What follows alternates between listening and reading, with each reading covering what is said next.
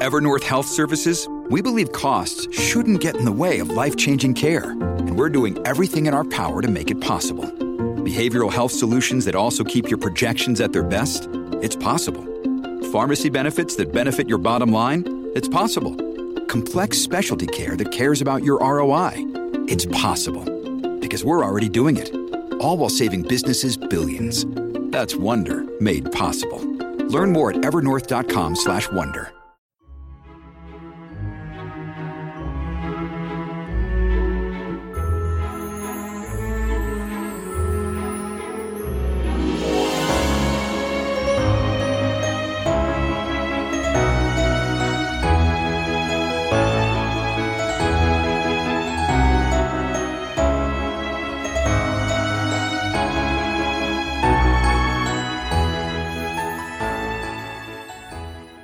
Welcome back, everyone, to 1001 Stories for the Road. This is your host, John Hagedorn. Today, Chapter 17, Annette, from The Secret Adversary, by Agatha Christie. And now, Chapter 17, Annette. The troubles of the future, however, soon faded before the troubles of the present. And of these, the most immediate and pressing was that of hunger. Tommy had a healthy and vigorous appetite. The steak and chips partaken of for lunch seemed now to belong to another decade. He regretfully recognized the fact that he would not make a success of a hunger strike. He prowled aimlessly about his prison. Once or twice he discarded dignity and pounded on the door, but nobody answered the summons. "Hang it all," said Tommy indignantly. "They can't mean to starve me to death." A newborn fear passed through his mind that this might, perhaps, be one of those pretty ways of making a prisoner speak, which had been attributed to Boris. But on reflection he dismissed the idea. "It's that sour-faced brute Conrad," he decided. "That's a fellow I shall enjoy getting even with one of these days. This is just a bit of spite on his part. I'm certain of it." Further meditations induced in him the feeling that it would be extremely pleasant to bring something down with a whack on Conrad's egg-shaped head. Tommy stroked his own head tenderly and gave himself up to the pleasures of imagination. Finally, a bright idea flashed across his brain. Why not convert imagination into reality? Conrad was undoubtedly the tenant of the house. The others, with the possible exception of the bearded German, merely used it as a rendezvous. Therefore, why not wait in ambush for Conrad behind the door, and when he entered bring down a chair or one of the decrepit pictures smartly onto his head? One would, of course, be careful not to hit too hard, and then, simply walk out. If he met anyone on the way down, well... Tommy brightened at the thought of an encounter with his fists. Such an affair was infinitely more in his line than the verbal encounter of this afternoon. Intoxicated by his plan, Tommy gently unhooked the picture of the Devil and Faust, and settled himself in position. His hopes were high. The plan seemed to him simple but excellent. Time went on, but Conrad did not appear. Night and day were the same in this prison room, but Tommy's wristwatch, which enjoyed a certain degree of accuracy, informed him that it was 9 o'clock in the evening. Tommy reflected gloomily that if supper did not arrive soon, it would be a question of waiting for breakfast. At 10 o'clock, hope deserted him, and he flung himself on the bed to seek consolation in sleep. In 5 minutes, his woes were forgotten. The sound of the key turning in the lock awoke him from his slumbers. Not belonging to the type of hero who is famous for awaking in full possession of his faculties, Tommy merely blinked at the ceiling and wondered vaguely where he was. Then he remembered, and looked at his watch. It was 8 o'clock. "It's either early morning tea or breakfast," deduced the young man, "and pray God it's the latter." The door swung open. Too late, Tommy remembered his scheme of obliterating the unprepossessing Conrad. A moment later he was glad that he had, for it was not Conrad who entered, but a girl. She carried a tray which she set down on the table. In the feeble light of the gas burner, Tommy blinked at her.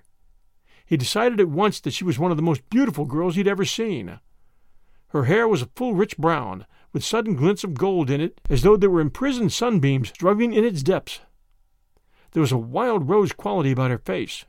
Her eyes, set wide apart, were hazel, a golden hazel that again recalled a memory of sunbeams.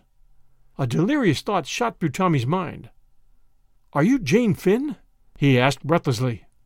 The girl shook her head wonderingly. "My name is Annette, monsieur." She spoke in a soft, broken English. "Oh," said Tommy, rather taken aback. "Français?" he hazarded. "Oui, monsieur. Monsieur parle français?" "Not for any length of time," said Tommy. "What's that? Breakfast?" The girl nodded. Tommy dropped off the bed and came and inspected the contents of the tray. It consisted of a loaf, some margarine, and a jug of coffee. "The living is not equal to the Ritz," he observed with a sigh, "but for what we are at last about to receive, the Lord has made me truly thankful. Amen." He drew up a chair, and the girl turned away to the door. "Wait a sec," cried Tommy. "There are lots of things I want to ask you, Annette. What are you doing in this house? Don't tell me you're Conrad's niece or daughter or anything, because I can't believe it." "I do the service, monsieur. I am not related to anybody." "I see," said Tommy. "You know what I asked you just now. Have you ever heard that name?" "I have heard people speak of Jane Finn, I think." "You don't know where she is?" Annette shook her head. "She is not in this house, for instance." "Oh, no, monsieur. I must go now. They will be waiting for me." She hurried out. The key turned in the lock. "I wonder who they are," mused Tommy, as he continued to make inroads on the loaf. "With a bit of luck, that girl might help me to get out of here. She doesn't look like one of the gang." At 1 o'clock, Annette reappeared with another tray, but this time Conrad accompanied her. "Good morning," said Tommy amiably. "You have not used Pear's soap, I see." Conrad growled threateningly. "No light repartee, have you, old bean?" "There, there. We can't always have brains as well as beauty. What have we for lunch? Stew? How did I know?" "Elementary, my dear Watson. The smell of onions is unmistakable." "Talk away," grunted the man. "It's little enough time you'll have to talk in. Maybe." The remark was unpleasant in its suggestion, but Tommy ignored it. He sat down at the table. "Retire, varlet," he said, with a wave of his hand. "Prate not to thy betters." That evening Tommy sat on the bed and cogitated deeply. Would Conrad again accompany the girl? If he did not, should he risk trying to make an ally of her? He decided that he must leave no stone unturned. His position was desperate. At 8 o'clock the familiar sound of the key turning made him spring to his feet. The girl was alone. "Shut the door," he commanded. "I want to speak to you." And she obeyed. "Look here, Annette. I want you to help me get out of this." She shook her head. "Impossible. There are 3 of them on the floor below." "Oh." Tommy was secretly grateful for the information. "But you would help me if you could?" "No, monsieur." "Why not?" The girl hesitated. "I think they are my own people. You have spied upon them. They are quite right to keep you here." "They're a bad lot, Annette. If you'll help me, I'll take you away from the lot of them, and you'd probably get a good whack of money." But the girl merely shook her head. "I dare not, monsieur. I am afraid of them." She turned away. "Wouldn't you do anything to help another girl?" cried Tommy. "She's about your age, too. Won't you save her from their clutches?" "You mean Jane Finn?" "Yes." "It is her you came to look for?" "Yes." "That's it." The girl looked at him, then passed her hand across her forehead. "Jane Finn. Always I hear that name. It is familiar." Tommy came forward eagerly. "You must know something about her." But the girl turned away abruptly. "I know nothing, only the name." She walked towards the door. Suddenly she uttered a cry. Tommy stared. She had caught sight of the picture he had laid against the wall the night before. For a moment he caught a look of terror in her eyes. As inexplicably it changed to relief. Then abruptly she went out of the room. Tommy could make nothing of it. Did she fancy that he had meant to attack her with it? Surely not. He rehung the picture on the wall thoughtfully. 3 more days went by in dreary inaction. Tommy felt the strain telling on his nerves. He saw no one but Conrad and Annette, and the girl had become dumb. She spoke only in monosyllables. A kind of dark suspicion smoldered in her eyes. Tommy felt that if this solitary confinement went on much longer, he would go mad. He gathered from Conrad that they were waiting for orders from Mr. Brown. Perhaps, thought Tommy, he was abroad or away, and they were obliged to wait for his return. But the evening of the third day brought a rude awakening. It was barely 7 o'clock when he heard the tramp of footsteps outside in the passage. In another minute the door was flung open. Conrad entered. With him was the evil-looking number 14. Tommy's heart sank at the sight of them. "Evening, Governor," said the man with a leer. "Got those ropes, mate?" The silent Conrad produced a length of fine cord. The next minute number 14's hands, horribly dexterous, were winding the cord round his limbs, while Conrad held him down. "What the devil?" began Tommy, but the slow, speechless grin of the silent Conrad froze the words on his lips. Number 14 proceeded deftly with his task. In another minute Tommy was a mere helpless bundle. Then at last Conrad spoke. "Thought you'd bluffed us, did you? With what you knew and what you didn't know. Bargained with us, and all the time it was bluff. Bluff! You know less than a kitten. But your number's up now, all right, you swine." Tommy lay silent. There was nothing to say. He had failed. Somehow or other the omnipotent Mr. Brown had seen through his pretensions. Suddenly a thought occurred to him. "A very good speech, Conrad," he said approvingly. "But wherefore the bonds and fetters? Why not let this kind gentleman here cut my throat without delay?" "Garn," said number 14, unexpectedly. "Think we're as green as to do you in here and have the police nosing around? Not Alf. We've ordered a carriage for your lordship tomorrow morning, but in the meantime we're not taking any chances, see?" "Nothing," said Tommy, "could be plainer than your words, unless it was your face." "Stow it," said number 14. "With pleasure," replied Tommy. "You're making a sad mistake, but yours will be the loss." "You don't kid us that way again," said number 14. "Talking as though you were still at the Bloomin' Ritz, aren't you?"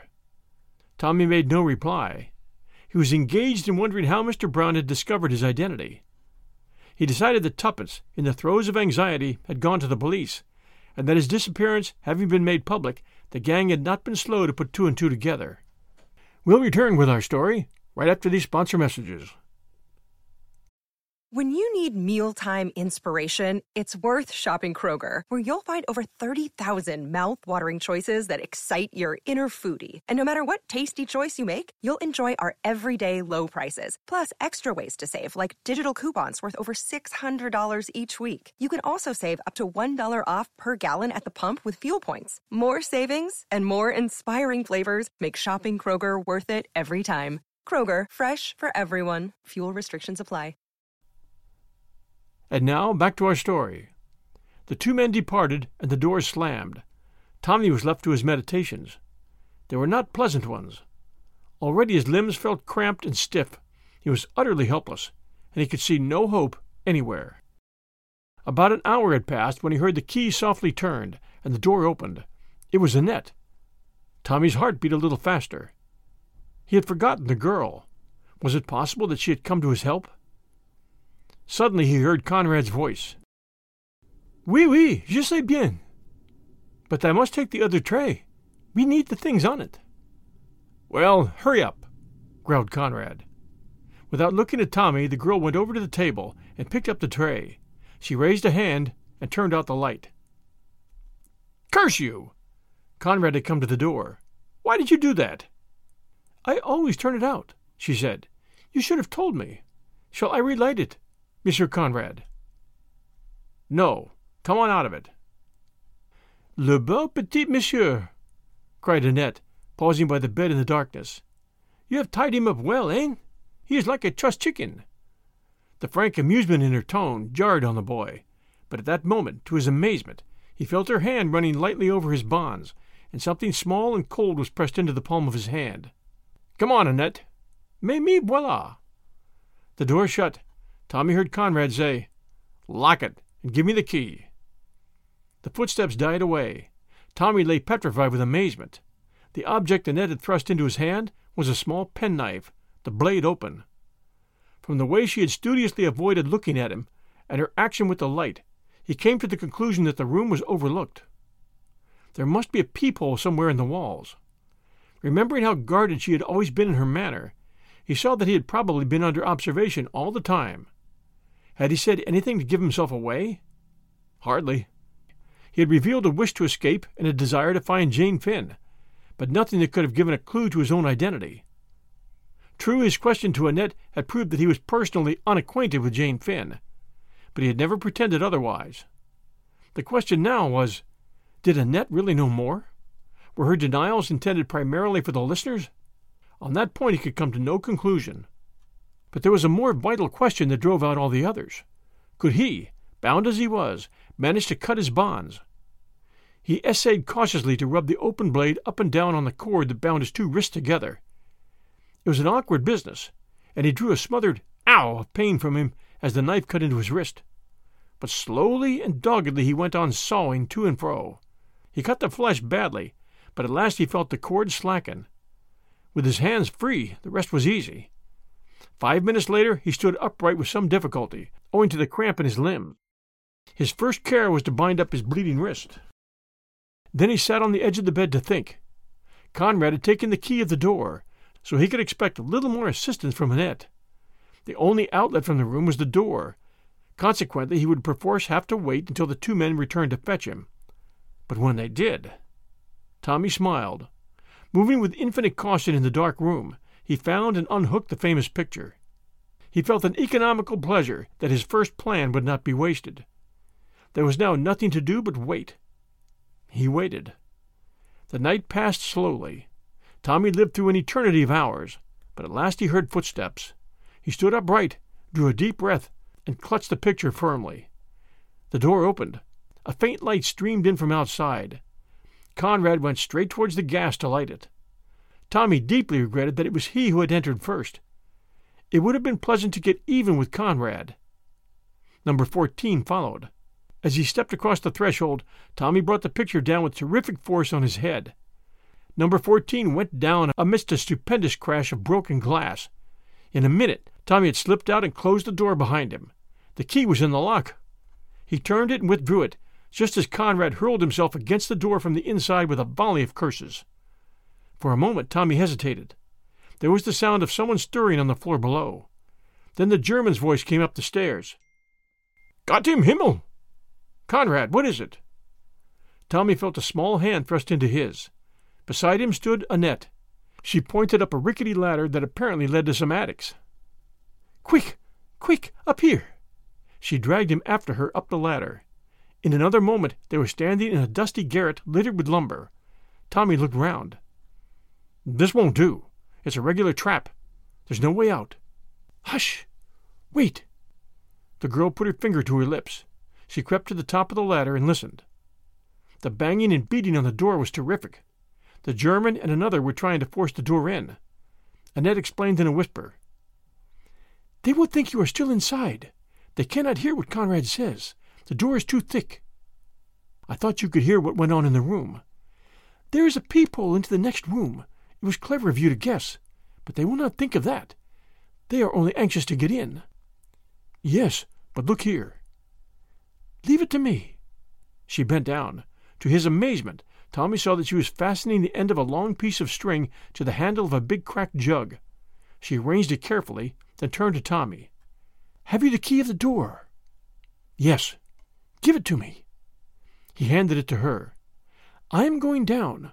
Do you think you can go halfway, then swing yourself down behind the ladder so that they will not see you?" Tommy nodded. "There's a big cupboard in the shadow of the landing. Stand behind it. Take the end of this string in your hand. When I let the others out, pull." Before he had time to ask her anything more, she had flitted lightly down the ladder and was in the midst of the group with a loud cry. "Mon Dieu! Qu'est-ce qu'il y a?" The German turned on her with an oath. "Get out of this! Go to your room!" Very cautiously Tommy swung himself down the back of the ladder. So long as they did not turn round, all was well. He crouched behind the cupboard. They were still between him and the stairs. "Ah!" Annette appeared to stumble over something. She stooped. "Mon Dieu! Voilà la clef!" The German snatched it from her. He unlocked the door. Conrad stumbled out, swearing. "Where is he? Have you got him?" "We have seen no one," said the German sharply. His face paled. "Who do you mean?" Conrad gave vent to another oath. "He's got away." "Impossible. He would have passed us." At that moment, with an ecstatic smile, Tommy pulled the string. A crash of crockery came from the attic above. In a trice, the men were pushing each other up the rickety ladder and had disappeared into the darkness above. Quick as a flash, Tommy leapt from his hiding place and dashed down the stairs, pulling the girl with him. There was no one in the hall. He fumbled over the bolts and chain. At last they yielded. The door swung open. He turned. Annette had disappeared. Tommy stood spellbound. Had she run upstairs again? What madness possessed her? He fumed with impatience, but he stood his ground. He would not go without her. And suddenly there was an outcry overhead, an exclamation from the German, and then Annette's voice, clear and high. "Ma foi! He has escaped, and quickly! Who would have thought of it?" Tommy still stood rooted to the ground. Was that a command to him to go? He fancied it was. And then, louder still, the words floated down to him. "This is a terrible house. I want to go back to Marguerite. To Marguerite." Tommy had run back to the stairs. She wanted him to go and leave her. But why? At all costs he must try and get her away with him. Then his heart sank. Conrad was leaping down the stairs, uttering a savage cry at the sight of him. After him came the others. Tommy stopped Conrad's rush with a straight blow with his fist. It caught the other on the point of the jaw, and he fell like a log. The second man tripped over his body and fell. From higher up the staircase there was a flash, and a bullet grazed Tommy's ear. He realized that it would be good for his health to get out of this house as soon as possible. As regards Annette, he could do nothing. He had got even with Conrad, which was one satisfaction. The blow had been a good one. He leapt for the door, slamming it behind him. The square was deserted. In front of the house was a baker's van. Evidently he was to have been taken out of London in that, and his body found many miles from the house in Soho. The driver jumped to the pavement and tried to bar Tommy's way. Again Tommy's fist shot out, and the driver sprawled on the pavement. Tommy took to his heels and ran, and none too soon. The front door opened, and a hail of bullets followed him. Fortunately, none of them hit him. He turned the corner of the square. "There's one thing," he thought to himself. "They can't go on shooting. They'll have the police after them if they do. I wondered they dared to there." He heard the footsteps of his pursuers behind him, and redoubled his own pace. Once he got out of these byways, he would be safe. There would be a policeman about somewhere. Not that he really wanted to invoke the aid of the police if he could possibly do without it. It meant explanations and general awkwardness. In another moment he had reason to bless his luck. He stumbled over a prostrate figure, which started up with a yell of alarm and dashed off down the street. Tommy drew back into a doorway. In a minute he had the pleasure of seeing his two pursuers, of whom the German was one, industriously tracking down the red herring, the man Tommy had just stepped over. Tommy sat down quietly on the doorstep and allowed a few moments to elapse while he recovered his breath. Then he strolled gently in the opposite direction. He glanced at his watch. It was a little after 5:30. It was rapidly growing light. At the next corner he passed a policeman. The policeman cast a suspicious eye on him. Tommy felt slightly offended. Then, passing his hand over his face, he laughed. He had not shaved or washed for 3 days. He betook himself without more ado to a Turkish bath establishment which he knew to be open all night. He emerged into the busy daylight, feeling himself once more, and able to make plans. First of all, he must have a square meal. He had eaten nothing since midday yesterday. He turned into an ABC shop and ordered eggs and bacon and coffee. Whilst he ate, he read a morning paper propped up in front of him. Suddenly he stiffened. There was a long article on Kraminin, who was described as the man behind Bolshevism in Russia, and who had just arrived in London, some thought as an unofficial envoy. His career was sketched lightly, and it was firmly asserted that he, and not the figurehead leaders, had been the author of the Russian Revolution. In the center of the page was his portrait. "So that's who number one is," said Tommy, with his mouth full of eggs and bacon. "Not a doubt about it. I must push on." He paid for his breakfast and betook himself to Whitehall. There he sent up his name and the message that it was urgent. A few minutes later he was in the presence of the man who did not here go by the name of Mr. Carter. There was a frown on his face. "Look here. You've no business to come asking for me in this way. I thought that was distinctly understood." "It was, sir, but I judged it important to lose no time." And as briefly and succinctly as possible he detailed the experiences of the last few days. Halfway through, Mr. Carter interrupted him to give a few cryptic orders through the telephone. All traces of displeasure had now left his face. He nodded energetically when Tommy had finished. "Quite right. Every moment's of value. Fear we shall be too late anyway. They wouldn't wait. Would clear out at once. Still, they may have left something behind them that will be a clue. You say you've recognized number 1 to be Kraminin? That's important. We want something against him badly to prevent the cabinet falling on his neck too freely. What about the others? You say 2 faces were familiar to you. One's a labor man, you think? Just look through these photos and see if you can spot him." A minute later, Tommy held one up. Mr. Carter exhibited some surprise. "Ah, Westway. Shouldn't have thought it. Poses as being moderate.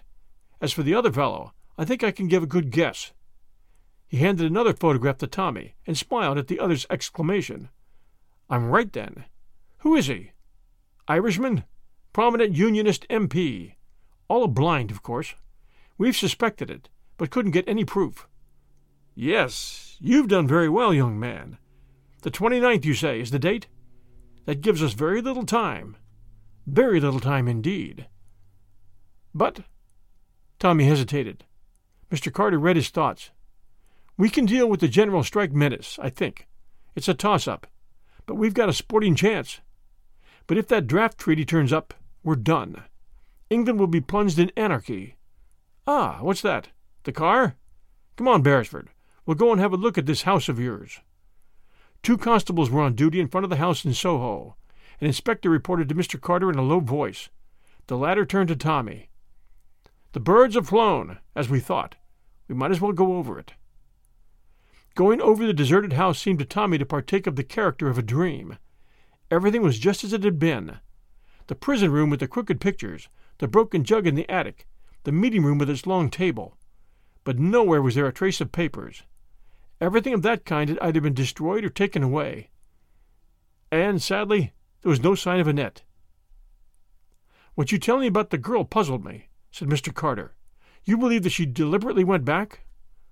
"It would seem so, sir. She ran upstairs while I was getting the door open." She must belong to the gang, then, but being a woman didn't feel like standing by to see a personable young man killed. But evidently she's in with them, or she wouldn't have gone back." "I can't believe she's really one of them, sir. She seems so different." "Good-looking, I suppose?" said Mr. Carter, with a smile that made Tommy flush to the roots of his hair. He admitted Annette's beauty rather shamefacedly. "By the way," observed Mr. Carter, "have you shown yourself to Miss Tuppence yet? She's been bombarding me with letters about you." "Tuppence? I was afraid she might get a bit rattled. Did she go to the police?" Mr. Carter shook his head. "Then I wonder how they twigged me." Mr. Carter looked inquiringly at him, and Tommy explained. The other nodded thoughtfully. "True, that's rather a curious point, unless the mention of the Ritz was an accidental remark." "It might have been, sir, but they must have found out about me suddenly in some way." "Well," said Mr. Carter, looking round him, "there's nothing more to be done here. What about some lunch with me?" "Thank you, sir, but I think I'd better get back and rout out Tuppence." "Of course. Give her my kind regards, and tell her not to believe you're killed too readily next time." Tommy grinned. "I take a lot of killing, sir." "So I perceive," said Mr. Carter dryly. "Well, good-bye. Remember you're a marked man now, and take reasonable care of yourself." "Thank you, sir." Hailing a taxi briskly, Tommy stepped in and was swiftly borne to the Ritz, dwelling the while on the pleasurable anticipation of startling Tuppence. "Wonder what she's been up to. Dogging Rita, most likely. By the way, I suppose that's who Annette meant by Marguerite. I didn't get it at the time." The thought saddened him a little, for it seemed to prove that Mrs. Vandermeyer and the girl were on intimate terms. The taxi drew up at the Ritz. Tommy burst into its sacred portals eagerly, but his enthusiasm received a check. He was informed that Miss Cowley had gone out a quarter of an hour ago. Tune in next week for Chapter 18, The Telegram. We appreciate reviews, everyone, so if you have a moment and you're enjoying these episodes, please do send a review for 1001 Stories for the Road. We would appreciate that very much. We'll return next Sunday night at 6 p.m. Eastern Time. Until then, everyone, stay safe, and we'll be back soon.